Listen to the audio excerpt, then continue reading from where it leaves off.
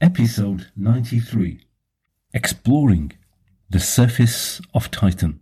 Hello and welcome to Astrotalk UK. ATUK is a not-for-profit podcast produced by me, Gurbir Singh, amateur astronomer and writer based in the UK. I produce this podcast for my own education and share it as a free educational resource with anyone who has an interest. ATUK has no subscribers, ads, and you do not need to log in. For more information, please see the About page at www.astrotalkuk.org. In the early hours of Christmas Day 2004, a small probe called Huygens separated from the larger spacecraft Cassini. 3 weeks later, on 14th of January, it descended through Titan's atmosphere to make the most distant soft landing in the solar system to date. Huygens transmitted data during its 136-minute descent and a further 130-minute from the surface until Cassini disappeared below the horizon. Professor John Zarnecki was the principal investigator for the UK-based team that built the instruments that first made contact on the surface of Titan, Saturn and the solar system's largest moon.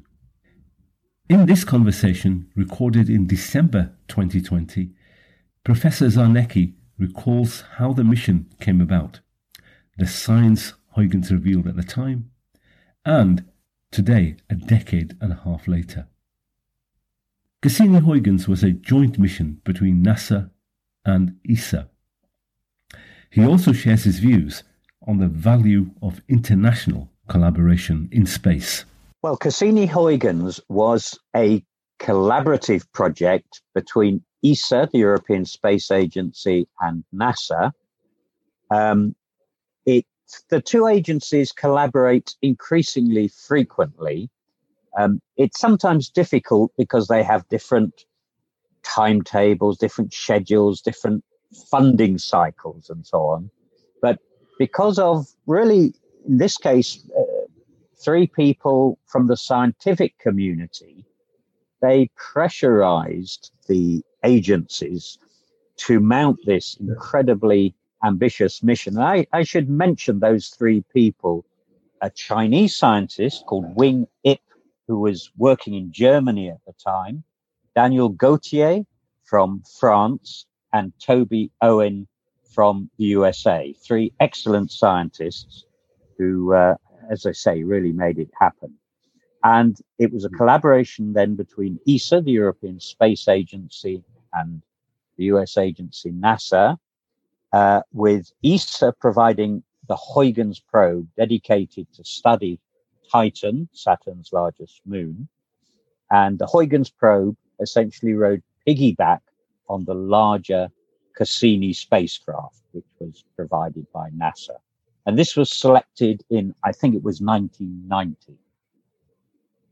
We actually arrived in the Saturnian system in July 2004. And then the separation of Huygens from Cassini, that happened on the third orbit in December 2004. That's what you're thinking of.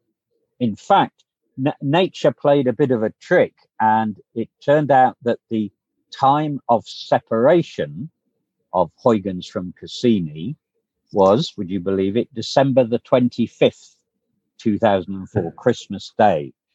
NASA hated that because, for a critical maneuver like that, you had to have lots of people monitoring at the ground stations, at the large deep space network dishes. And I guess they all had to be paid, time and a half because it was Christmas Day. And so it was one of the strangest Christmas days I had. But it was a great success. And I seem to remember Christmas lunch was late that day, but it was well worth the wait because, Huygens separated And from the instant it was separated, there was absolutely nothing we could do. It was then on a ballistic trajectory that took it inexorably it was on a collision course with Titan. We couldn't command it. We could only receive data from it. I mean, it was remarkable. From that point, everything was autonomous. It was, it was a sophisticated robot that took all the decisions itself. Huygens was designed to carry a payload of 6 scientific instruments.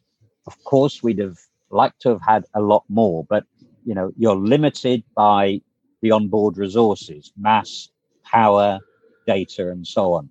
So 6 instruments, I suppose the largest with a camera and a chemical analyzer. And I was selected to provide something called the Surface Science Package. And as the name implies, we were trying to measure the properties of the surface of Titan. Now, you have to realize that at this time, we had no idea what the surface was going to be like. We didn't even know if it was a solid or possibly a liquid surface. And survival of the probe on the surface was far from guaranteed. In fact, it was regarded as a sort of added bonus. So most of the measurements, maybe all the measurements, would be taken during the nominal 2.5-hour descent. But it was thought that, hey, this probe might survive for a few minutes on the surface, so let's have an instrument dedicated to taking measurements on that surface. So that's what my team was aiming to do. And we had a little package of 9 different sensors, which between them we hope would give us a clue as to what was going on the surface. Now, at this point, Titan is known for its globally cloud-covered atmosphere. So you could not know where on Titan you were going to land, let alone what kind of was going to be liquid surface, a desert, or top of a mountain, or maybe end up perched on a cliff edge or something. Did you have any idea of, presumably you had some idea of where on the surface geographically it was going to be landing, but could you have any idea of the kind of nature of the surface it was going to be landing on, and therefore prepare for that kind of landing? Right. We knew where we were going to land, at least approximately geographically, about, from memory, latitude of 20 degrees north of the equator. But we essentially had no idea of what it would be like. The models at the time, the models based on data primarily from Voyager 1 and 2, which had flown past around 1980, 1981. So one possibility was that Titan was essentially a ball of ice. So we'd land on a hard, icy surface. At the other extreme, there was indirect evidence that Titan might even have had a global sea, not of liquid water, far too cold for that, minus 180 degrees centigrade, but liquid hydrocarbon, such as methane and ethane. So a sea of LPG, liquefied petroleum gas, or something in the middle. One of the reasons for the great interest in Titan was the photochemistry that was expected and kind of observed to be going on in the thick atmosphere. And a product of that chemistry, which would rain out on the surface perhaps, would be, to use a technical term, goo or gunge, sort of a bit like tar or heavy oil. So we could either have a hard hit on the surface, we could splash down, or we could kind of splosh down into a gungy, tarry surface. So it could have been any of those. We had no idea. I mean, that was one of the reasons for having a dedicated probe. Did you in any way, or rather, how could you prepare a vehicle to land on a surface with such unknown variation, as you say, from very hard rock-like surface to a splashdown or something in between. What could the? How do you go about trying to design something like that with so many unknowns? Well, the truth is, we didn't.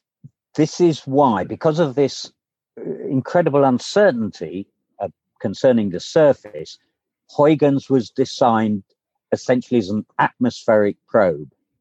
In fact, I used to get into trouble, terrible trouble from ESA, if I called it a lander, because they, of course, had contracts with the aerospace companies who were building the probe. And they couldn't really put a contract on them that ensured that the probe would survive in this unknown environment. I mean, it would have added probably millions of euros to the cost. So survival on the surface was always, I think technically they described it as a goal. So it was, would be nice to have, if you know what I mean. And the critical measurements were designed to be done during the descent. Now, from an engineering perspective, the whole mission was aimed at 3 minutes on the surface. That was regarded as the best we could get. So our instruments were designed for 3 minutes. In fact, we thought, well, of course, we might have got 0. We could have been destroyed on impact, or it could have been just a few seconds. So in fact, we designed the instrument to make what we thought would be the critical measurements within fractions of a second. And then we would package the data immediately and package the most critical data to send it back, instantly without any processing. And then if we survived longer, we would send the full data set, but gradually send it. And then, if we survived, 3 minutes, that would have been, heaven. We could send the full data set. And what happened? We survived for 72 minutes on the surface, which we'd never envisaged. And in fact, if I have any regrets, one of them is that we didn't imagine that we could have survived so long. We'd have made the instruments a little bit more flexible. We'd have done, put in more capability to them. And in fact, the camera, which was not part of my instrument, the camera took 72 minutes of images of the same scene. There was no ability to scan around, to pan. Right. And, we would joke afterwards that there were probably a bunch of penguins sitting on the other side of the probe, making faces at us. But we just didn't know because, as I say, we just couldn't imagine it. It was so challenging, so difficult. We thought that the survival for seconds or a few minutes was the best we could expect. I mean, it's fascinating that you have to deal with contingencies for so many variety of so many different scenarios. And of course, I remember when Apollo 11 landed, one of the tasks that Neil Armstrong had was to pick up a rock and stow it away. One of his first things to do, just in case they had to leave rather urgently and quickly. Absolutely. Okay. So if I take you back then, on the 25th of December 2004, the Huygens probe separates from the mothership Cassini, which is going to remain in orbit around Saturn. It starts its journey, as you said, completely autonomously on its way to the surface of Titan. Majority of the data that you're going to collect is going to be collected during the descent. So if you just take us through, once the Huygens has left Cassini, first of all, is the data transmission from Huygens directly to Earth or via Cassini as it's orbiting Saturn? So the data transmission from Huygens to the Earth was via Cassini. We just didn't have enough power on board or a large enough dish to be able to transmit directly to the Earth. So from the very beginning of the design of the mission, Cassini was planned to be the relay. And so during the descent, Cassini had to point its antenna, its 4-meter dish, at where it thought Huygens was. Now, luckily, it had a fairly broad beam of acceptance of data. But that was always a worry. In the most extreme case, if the winds were very different from what we thought, it was possible that Huygens would have been blown out of the field of vision, if you like, of Cassini. So Cassini just looked and stared at where it thought Huygens was and just sucked up anything that was transmitted to it. It, in fact, stared for over 4 hours, even though in reality, the Huygens mission would have been shorter than that. And once it had done that, it immediately turned towards Earth to send the Huygens data back to Earth. It was regarded as so critical, you didn't want to run the risk that something would happen to Cassini. So that was done, or at least it was done as soon as it was possible, as soon as Cassini was in sight of the large dishes on Earth. And of course, the data on Cassini was recorded redundantly, was recorded on 2 memories for redundancy. So as Huygens is approaching the atmosphere, the upper atmosphere of Titan, I'm assuming there's going to be some sort of aerobraking and then the descent through the atmosphere using parachutes. So just take us through that journey of Huygens through the atmosphere of Titan. So the journey from release by Cassini is nominally a gentle one. Huygens is spinning slowly for stability. I think it's 7 revs per minute, something like that. And the first sign that something is interesting is happening is when Huygens touches the very top of Titan's atmosphere. Now, Titan's atmosphere is incredibly thick. And in fact, one of our instruments would have been pretty much the first to get any data. We had an incredibly sensitive accelerometer. And the purpose of that was to literally measure the deceleration of the probe as a result of friction with the atmosphere. And that is really the most sensitive way to measure the density profile of the atmosphere. We got our first measurement at around 1,550 kilometers above the surface of Titan. And that accelerometer worked, in fact, far better than we expected. In fact, I'll tell you this. Even to this day, we don't quite understand why it worked so well. In some ways, the space environment is actually quite nice and, noise free. And that's probably why it worked so well. So then over the next 2 minutes, the probe experienced enormous deceleration as it plowed into this thick atmosphere. And that's where the front heat shield came into play. It had 2 functions. One is to decelerate, to slow it down from the speed of around 7 kilometers per second. So it's really moving. But the other thing that it has to do, this slowing down generates enormous heat. So this heat shield, it's like, probes which re-enter the Earth's atmosphere, only more extreme. So it has to dissipate enormous amount of heat, and it ablates. Material is burnt off and blows away. So that takes about 2 minutes.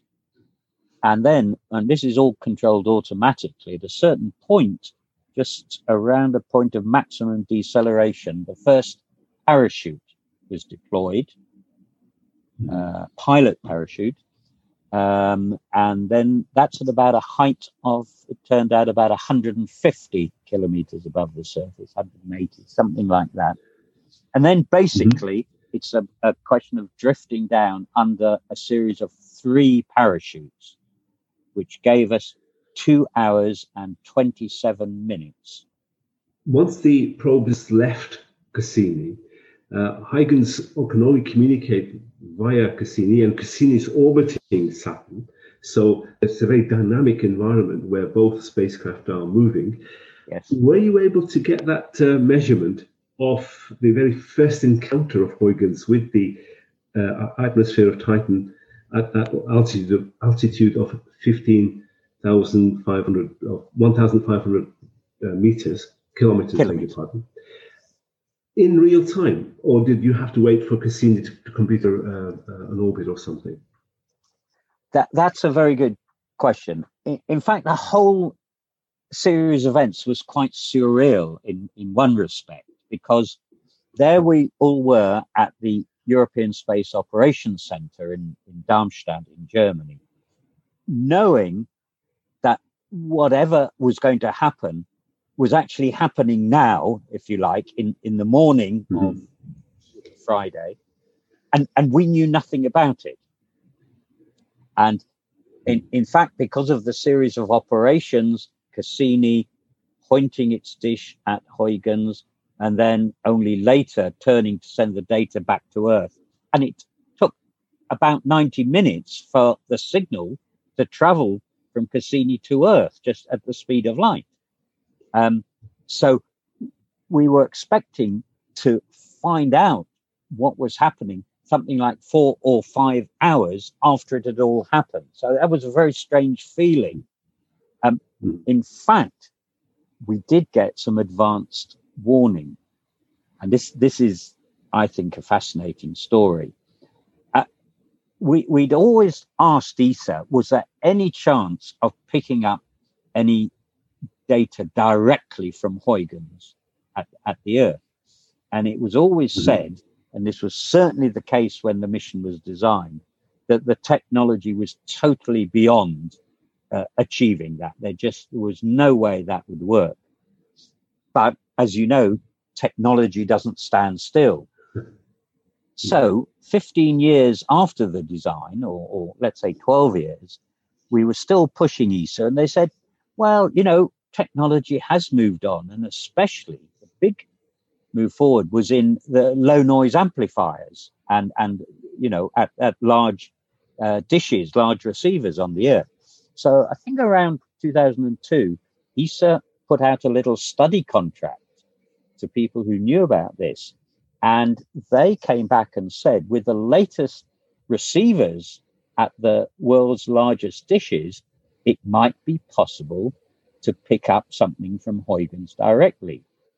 So we got the Parkes dish in Australia and Greenbank in West Virginia, 2 of the largest dishes in the world, to try to listen to Huygens. Now, and they succeeded. They didn't pick up the data, but they picked up the carrier signal. So if you like, the background hum, it was right on the limit of detectability. And I think it was Greenbank at the time when Huygens, we knew, should be descending through the atmosphere, they picked up the carrier. And the fact that they were picking it up meant that Huygens hadn't burnt up, wasn't in 1,000 pieces. It was transmitting. We didn't know what it was transmitting, but it was transmitting. And that was fabulous news.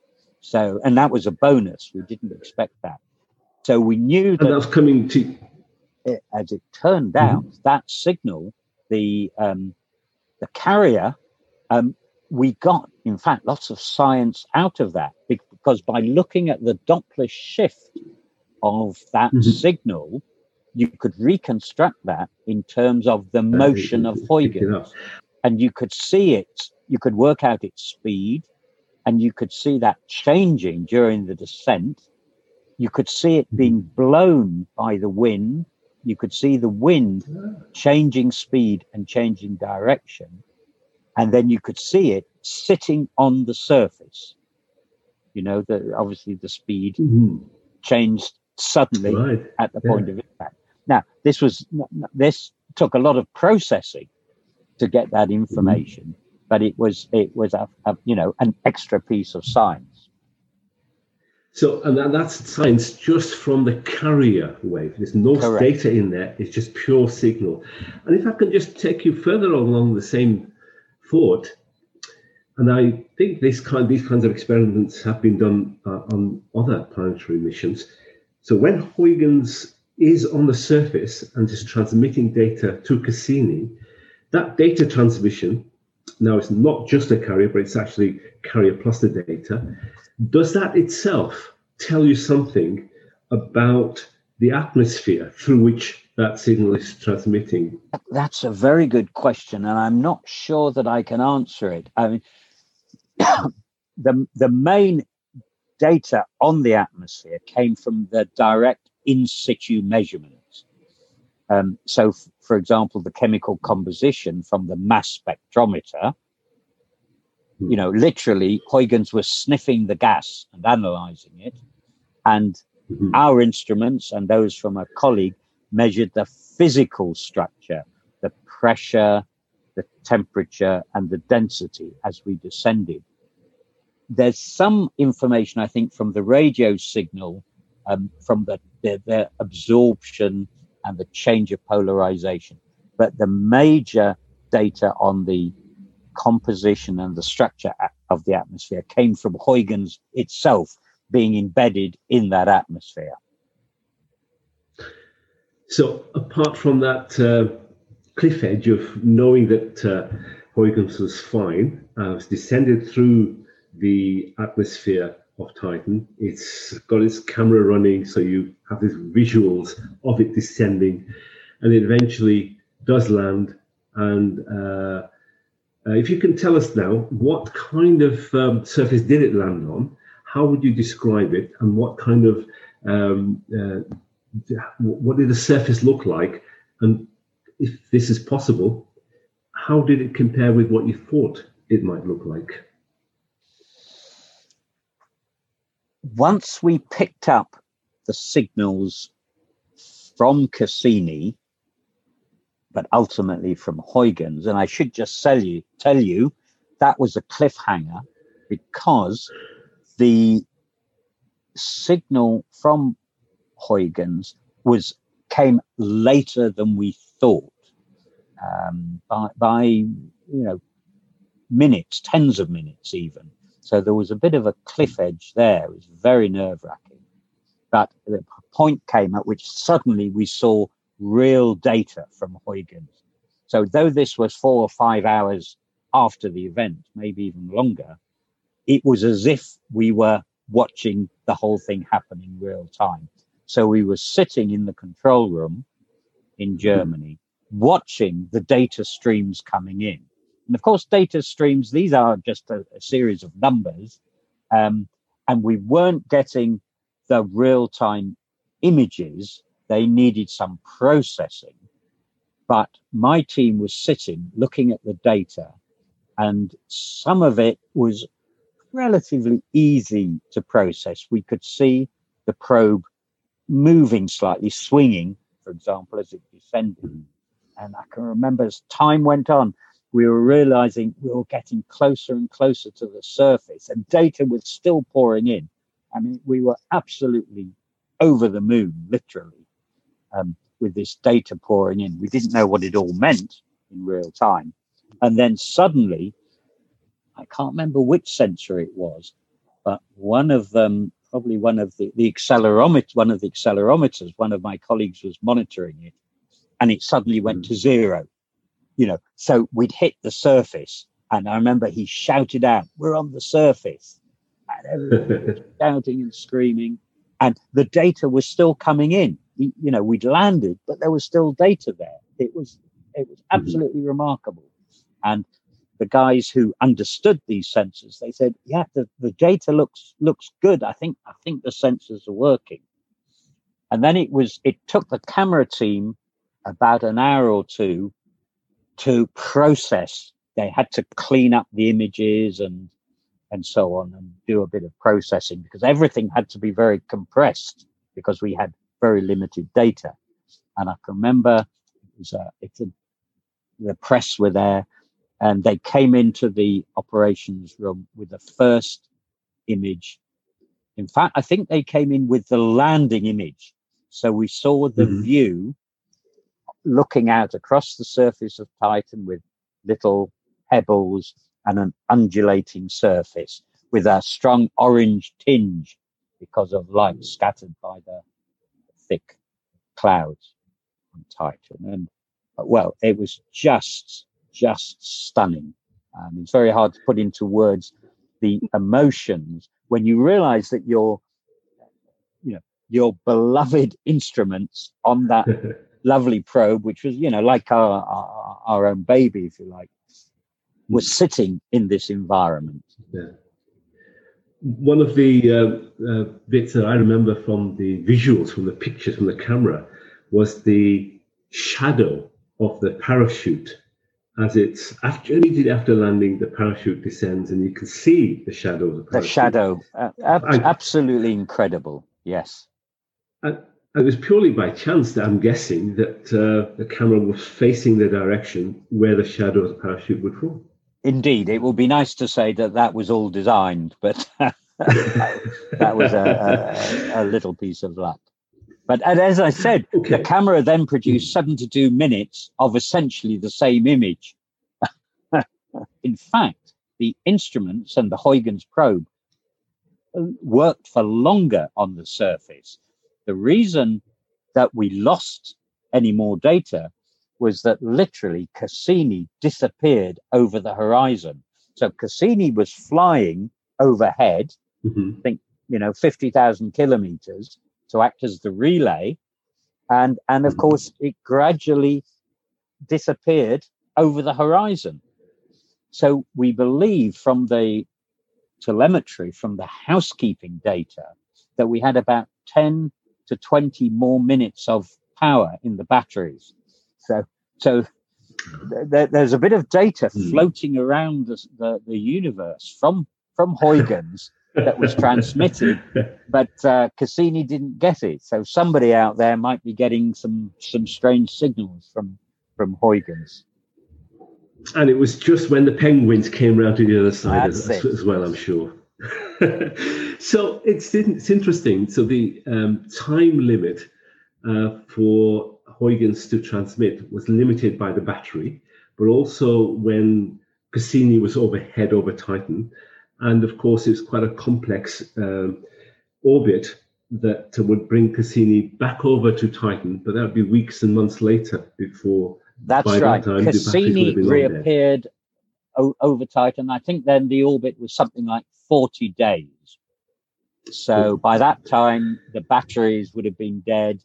Even though the thermal design, it worked very well, because remember, Titan is minus 180 degrees.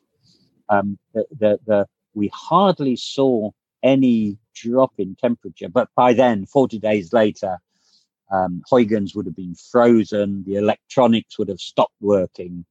So I would love to see it one day. I regard it as a heritage site. It's a piece of human archaeology, and one day, probably not in my lifetime, it'll be found, and it'll actually be an interesting bit of science. I think the coatings and coverings on it from the chemistry in Titan's atmosphere will actually be quite instructive. I'm sure there'll be a couple of scientific papers to be got just from that.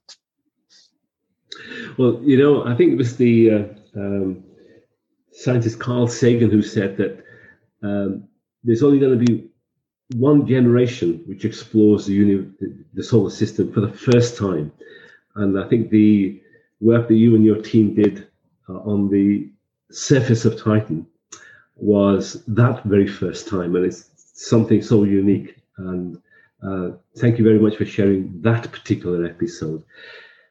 Now, it's been about a decade and a half since that particular instance of the landing. But of course, Cassini was in orbit over Saturn for a long time, and it took many additional images from orbit of Titan. What have we learnhuygens from these signs, not just from Huygens, but from Cassini, about the surface of Titan? Let me say a little bit about Huygens and Cassini.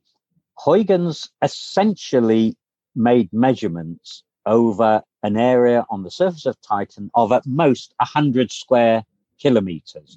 When it came through the clouds and started to see with the camera the surface, that was an area of about 100 square kilometers.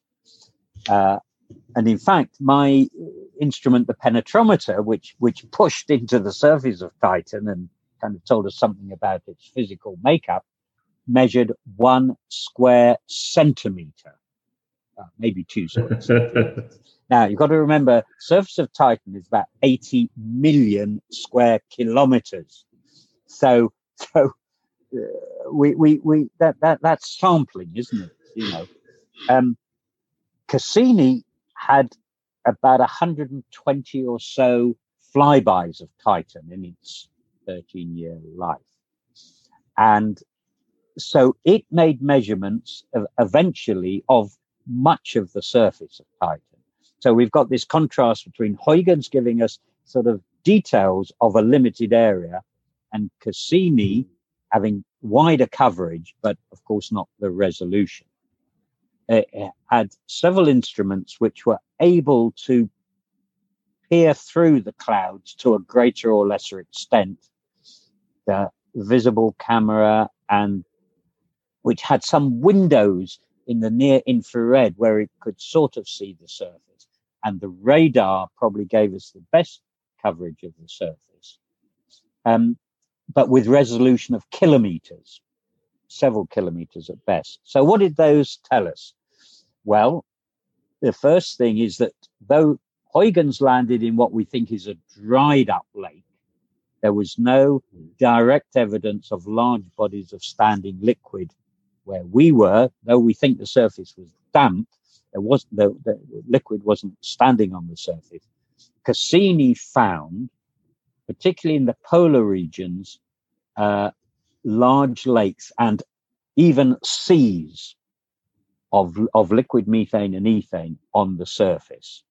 So the largest is just larger than the largest inland seas on Earth. I think the area is about 400,000 square kilometers, which is bigger than the largest of the Great Lakes or the Caspian Sea. So these are really substantial bodies of liquid. So it found, and I think those covered in the polar regions about 10% of the surface. And it saw rivers feeding some of these lakes. In the equatorial regions, these looked much drier.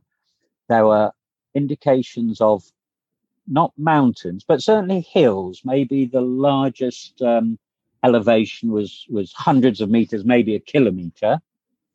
And one feature which seems quite common, the best word I can use or expression is dune fields.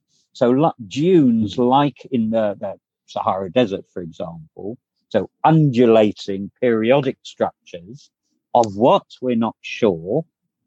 And not sand as in deserts on Earth, but probably particles of dried up organic material, perhaps the stuff which rains out of the atmosphere, then dries on the surface and is blown by the light wind into these dune-like features. Those seem fairly common, certainly in the equatorial regions. And then also just a few impact craters, probably no more than a dozen at very most. Remember, with a thick atmosphere and probably active geology to an extent.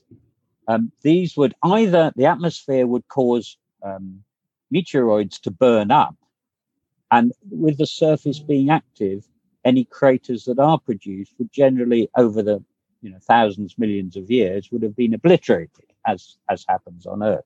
But there were certainly a few seen, and perhaps most tantalizingly, some evidence maybe of what we call cryovolcanoes, so low temperature volcanism. And was there much evidence of water? There was a lot of, you mentioned hills and mountains. What kind of material would they be made of?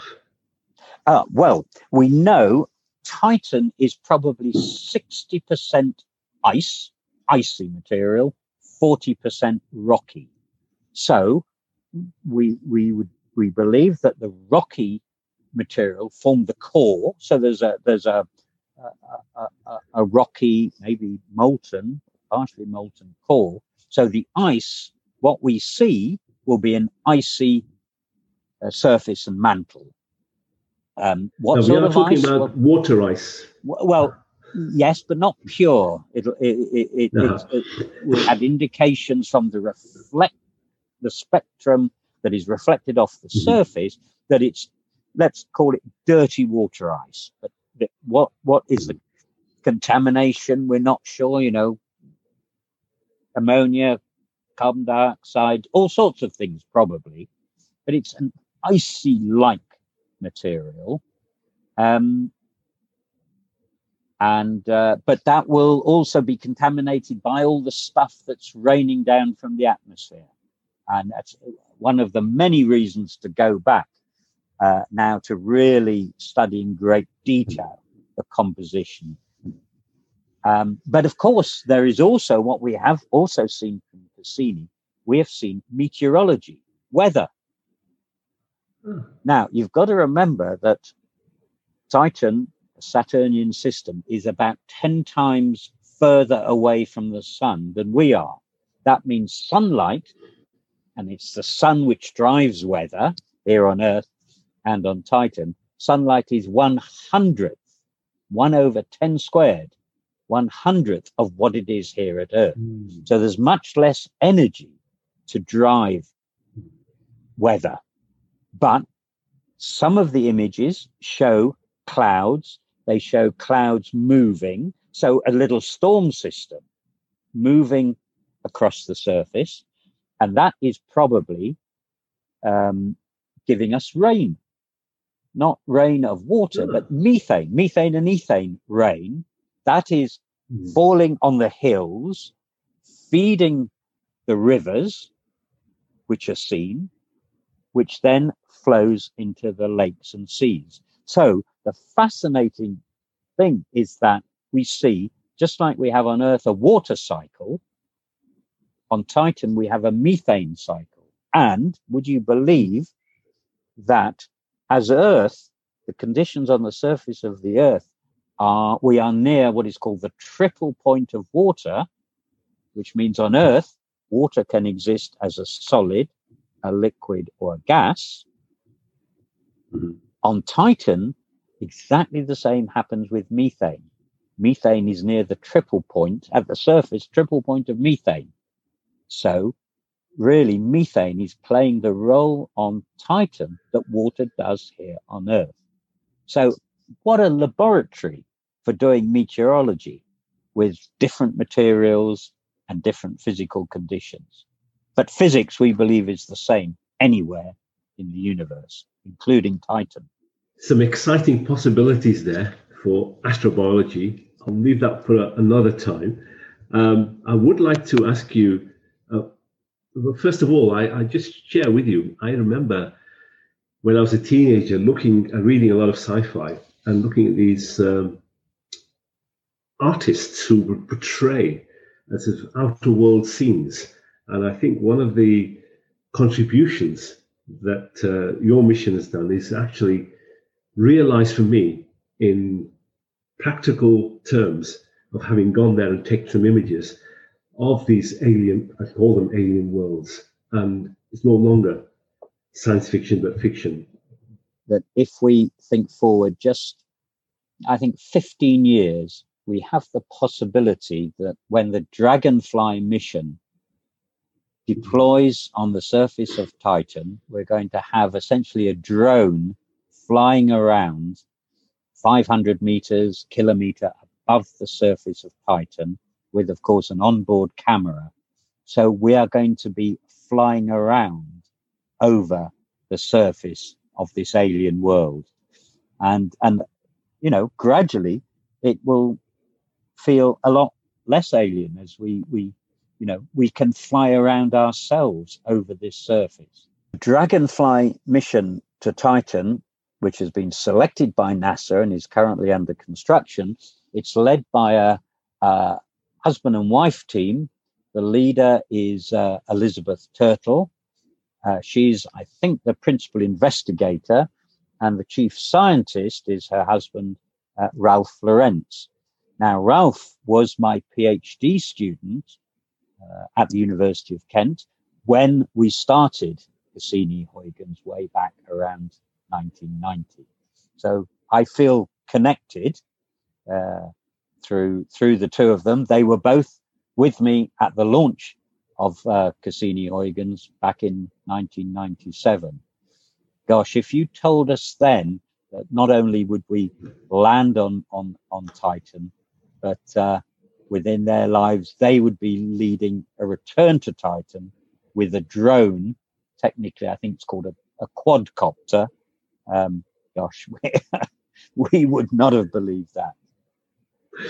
The adventure continues. Okay, if I can now change topics a little bit. Cassini-Huygens was a collaboration, as you've already said, between NASA and the European Space Agency. You've spoken at length before about international cooperation in space in particular. Given the geopolitics of the world, and they're always continuing, they're always shifting, how important a role do you think space, in particular the European Space Agency, plays in bringing countries together? Well, you know, I'm an aging hippie. I'm a product of the 1960s, so I still have in me, despite all the terrible things that happen, I still have this idealism. I still believe in peace and love, man, and think we can, you know, live in harmony peacefully. And space is one of those environments where it does happen. I think I'm not being, you know, overly idealistic and optimistic here. I mean, ESA is a great example. When I think this mission started, I think I remember on the slides that I used to show, there were 16 flags along the bottom. I think ESA is now 22 member states. And for most of us who work in space in Europe, we don't think twice about it. I mean, it's always like this, you know. You might be working on a spacecraft where the software comes from Finland, the heat shield comes from Sicily, the onboard data handling is from Poland, and you know, and you just mix with the scientists and engineers speaking English, French, or a mixture of all sorts of languages. It's the way we work. And ESA, I think, also, partly because of its position and geopolitics, it's able to work and collaborate with most spacefaring nations of the world, and does on the whole successfully. I mean, there are issues and challenges. At the working level, it I have to say, on the whole, it works remarkably well. And to me, it's one of the great pleasures. I mean, it's not just the quest for knowledge, the quest for science, the discovery, the exploration, but the fact that there are environments in which we can work across boundaries seamlessly. It's not about making money. It's really just the thirst for knowledge. And yeah, sorry if I sound a bit lyrical about it, but, you know, it does generally work. And I have to say that on the whole, though, you know, scientists and engineers are not perfect, they have their idiosyncrasies, they're human beings with all their faults. But on the whole, we are very collaborative. You know, our raison d'etre is to find out. And when we find out, we want everybody to know. So I have to say that is one of the great pleasures of working on projects such as this. Do you think, apart from the fact that collaboration is essential to make big projects possible, without that collaboration, it just wouldn't happen, but also I tend to believe that we as a society, indeed as a civilization, historically, particularly just looking at European history, you know, there have been wars between all the nations for a long time. Do you think I'm pushing it by suggesting that the collaboration that takes place in space and in other fields does help to avoid conflict here on Earth? I like to think that that is true. You know, maybe I am an idealist, but I mean, at one level, I think trust is developed just by seeing other people, you know, seeing people from across the border. And you see, basically, that we look the same, or even if we don't look exactly the same, once we start working together, you know, differences are disappear, and then also there's perhaps more practically, we become interdependent. You know, we depend on each other to some extent. Technically, we develop. You know, different countries develop different specialities, so we need each other. You need the expertise from Spain, that particular expertise from Russia or from China or wherever. So, you know, there's the kind of more idealistic aspect of it, or the practical aspect. You know, and we see this in so many areas now with the business of complex supply chains with different countries providing different inputs. The reality is that we all need each other more, probably, in this complicated world. But you see the rise of United Arab Emirates mission to Mars. The many countries in the African Union now have some aspect of a space program. This internationalization is a big change for the space community, and also through SpaceX and many private sector companies around the world, in India and in China and elsewhere, there's a rise of the private space sector. How do you think those two big changes, more countries and more companies involved in space, how will that change the space exploration landscape, you think, in the coming decade or so? When I started as a fresh-faced young research student, there were very few players in space. I mean, it was really the Soviet Union and the USA, with, you know, Europe as a bit player. So that has evolved enormously, as you say, and I think it's fascinating. Quite what it means, I don't know. I think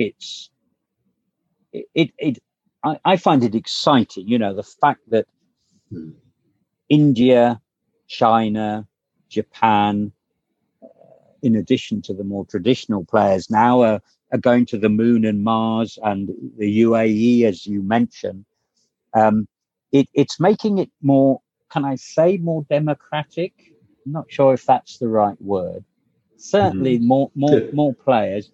I think it's great for the citizens of the world. There are more and more who feel an involvement. You know, though the Americans landed on the moon for all mankind, all humanity. And I think there was an element of that. It is nice to see, somebody you can identify with very closely involved. So I think that's positive. And also, I think that done correctly, you can see space technology, space science as a tool for development. It can, if done appropriately, really help to drive the development of educational levels, technological levels. And there's certain, in some countries, I think South Africa is a good example, where they have their own space agency, and it is seen as a part of the armory of development. I think it's got to be done in the right way, and it's challenging, because a lot of this is not cheap.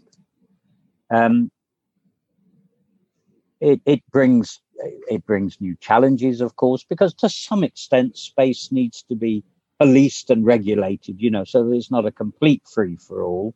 There's the issue of space debris, of course, where, if you don't behave responsibly in space, you can mess it up for everybody else. But, I think most people behave responsibly in that respect. And the rise of private space is interesting. Now, I'm very much a product of the first generations of space development. So it was quite hard for me to see how this would pan out. And, I saw it as very much it would be the big national and governmental agencies who would be the only people who could really lead the way. But I think, recent years have shown that that is not correct, and what SpaceX have done is quite remarkable. I'm not sure that they can do it all. I don't think they can do it all. The sort of exploration that I've been involved with, the Cassini-Huygens, the Giotto to Comet Halley, the Hubble Space Telescope, this is never going to be done by privateers. It's fundamentally, these have to be government-led, national-led activities and projects. They're driven by pure. They're driven by the desire to know, to explore. There isn't an immediate financial return. So whereas I think that private space can do an enormous amount in driving the technology, making it happen faster. So, SpaceX is essentially funded by the US government and by NASA. That's why they do it. And they probably do it quicker than if it was left to the rather cumbersome government agency. So, yeah, I think it's going to be a marriage between the two. Having said that, looking ahead, maybe when we can prospect minerals from asteroids, then there'll be a role for the privateer, as I suppose there was, thinking back to the Californian gold rush and things like that. The same will happen in space. But it's an exciting time, that's for sure. Finish with this thought. You were a professor at the Open University, which is centered in Milton Keynes. So there's some scientific instruments which started their journey from Milton Keynes, which are today on the surface of an alien planet, 1.5 billion kilometers away. And I know there are many other people involved, but I just want to thank you for taking us on that journey of exploration. It's been very satisfying and not something I ever thought I would actually get to see in my lifetime. Really appreciate your time. Well, thank you. I am privileged to be of the generation who, as you reminded me earlier, that we are of the generation, a unique generation that have been the first to make these discoveries in our solar system. So I feel so privileged.